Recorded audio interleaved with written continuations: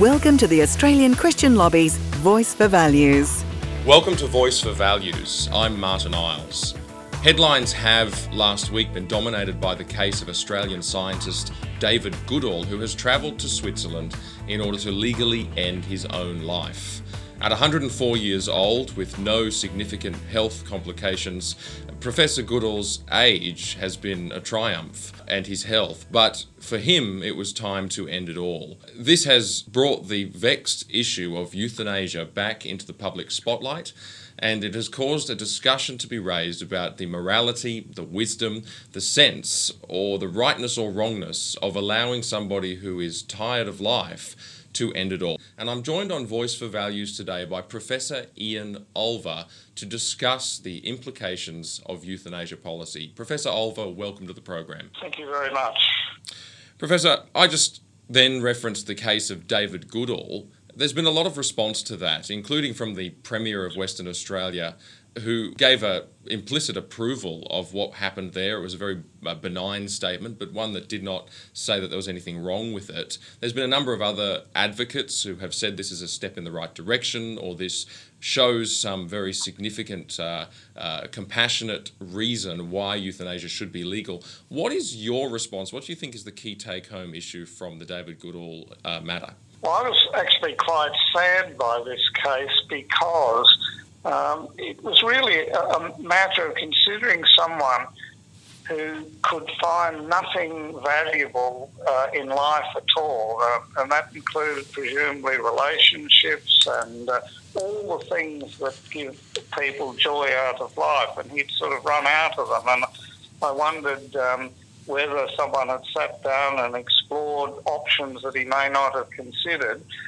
because I think most people, when you do that, particularly with terminally ill patients, find something they still want to do or will still make them want to have another day to achieve something while they're still alive. So I was just sad that someone would get to that position in life.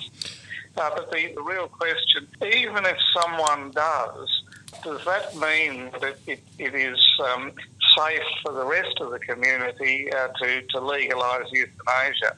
And that has implications for the majority of people who won't get to that situation.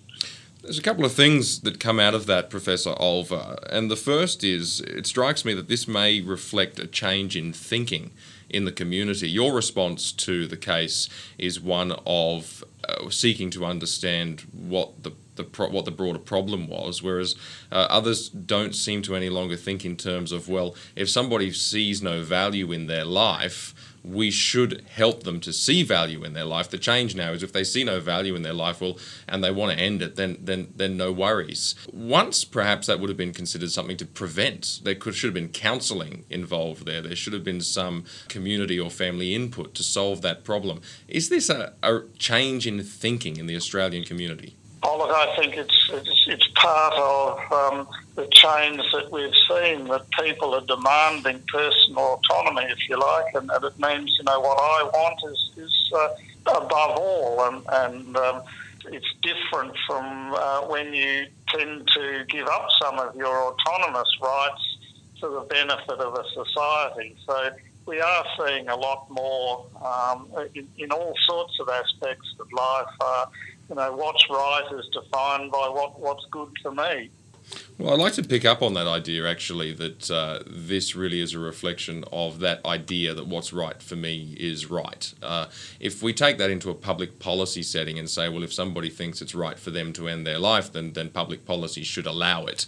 That's how we should define and shape the law. That's how we should define and shape what we do. I'd like to delve into that line of thinking and just see whether or not that is safe in the case of euthanasia. But before I get there, perhaps just a basic question to answer would be, what actually, in layman's terms, is euthanasia, and how is it different to the way medical treatment is currently conducted? Well, I think that's an important question because it is being confused in much of the commentary. So what I'm referring to as euthanasia is voluntary active euthanasia. That's death caused by a deliberate action or deliberate inaction which is intended to cause death. because someone has requested it. So that's quite different from what some people have called passive euthanasia, but it's a term that's not very helpful, because in general medicine you do not give anyone a treatment that is likely to be harmful. And so when you're weighing up whether to treat someone, you weigh up the likely benefit against the likely harm. And you certainly wouldn't offer a treatment if the harms are worse than the benefits. So that when we get towards the end of life, there's some treatments that will not prevent death, but are nonetheless burdensome, that can be withdrawn. Well, that treatment withdrawal is not, passive euthanasia. That's simply continuing the usual ethos of medicine, where you try and do no harm and you withdraw burdensome treatments. So I think the two have been confused in that way, and I think we need to clarify that. We're actually talking about actively giving something to secure the death of a person. Is it a question of intent, the intention of behind the administration of the treatment? So if it's intended to kill the person, then it's euthanasia. Well, absolutely, because if you withdraw a treatment, and when you do that, often the patient does not die, at least straight away. And if your intent was to kill someone, you withdrew a treatment and that didn't do it, then you'd secure another way of killing them. But in treatment withdrawal, you've withdrawn a burdensome treatment. But often people don't die and they get supported, but they're far more comfortable than they were when the treatment that wasn't going to affect the outcome anyway any longer is withdrawn. I don't think that can be equated to euthanasia, to securing someone's death at all. Now, of course, sometimes when you withdraw a treatment, later on someone will die, but that's because they're dying of an underlying cause that you can't reverse. So, in a nutshell, the rumours and the notion that euthanasia is already happening, it's just not legal, are essentially wrong. There is no intentional active treatment that is designed to end life being administered in our hospitals.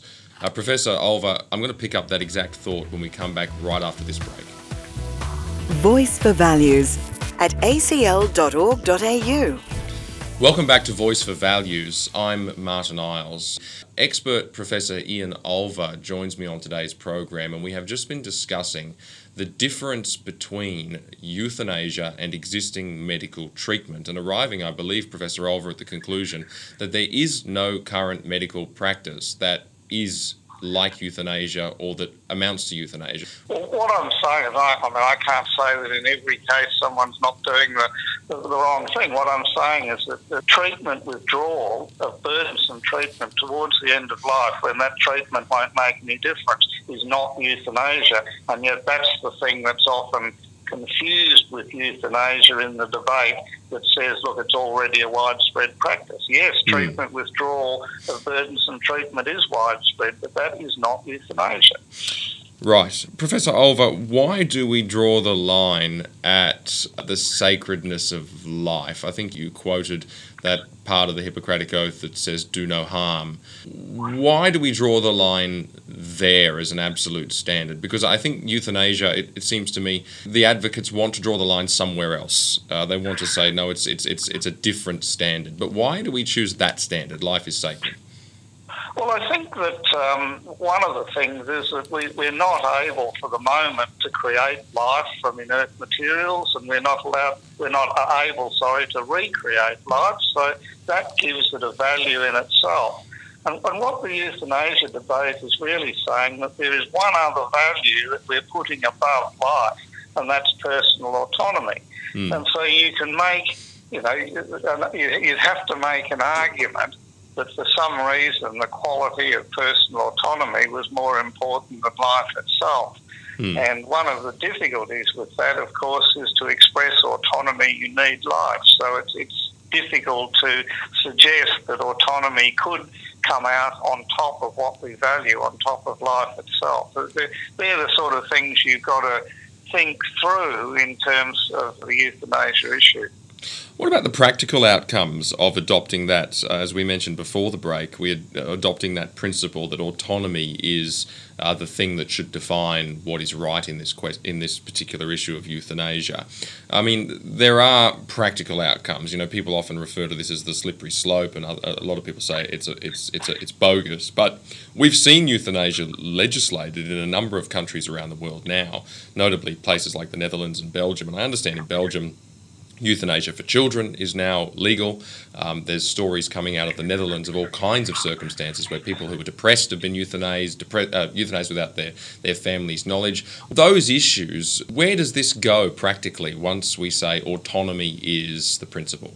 Well, I think slippery slope arguments are difficult because you've got to actually show that the slope is real. And, of course, with examples overseas, you may be able to do that. But I think the issue for me with the danger of legislating for euthanasia was that the fact that at the moment we live in an economically rationalist society.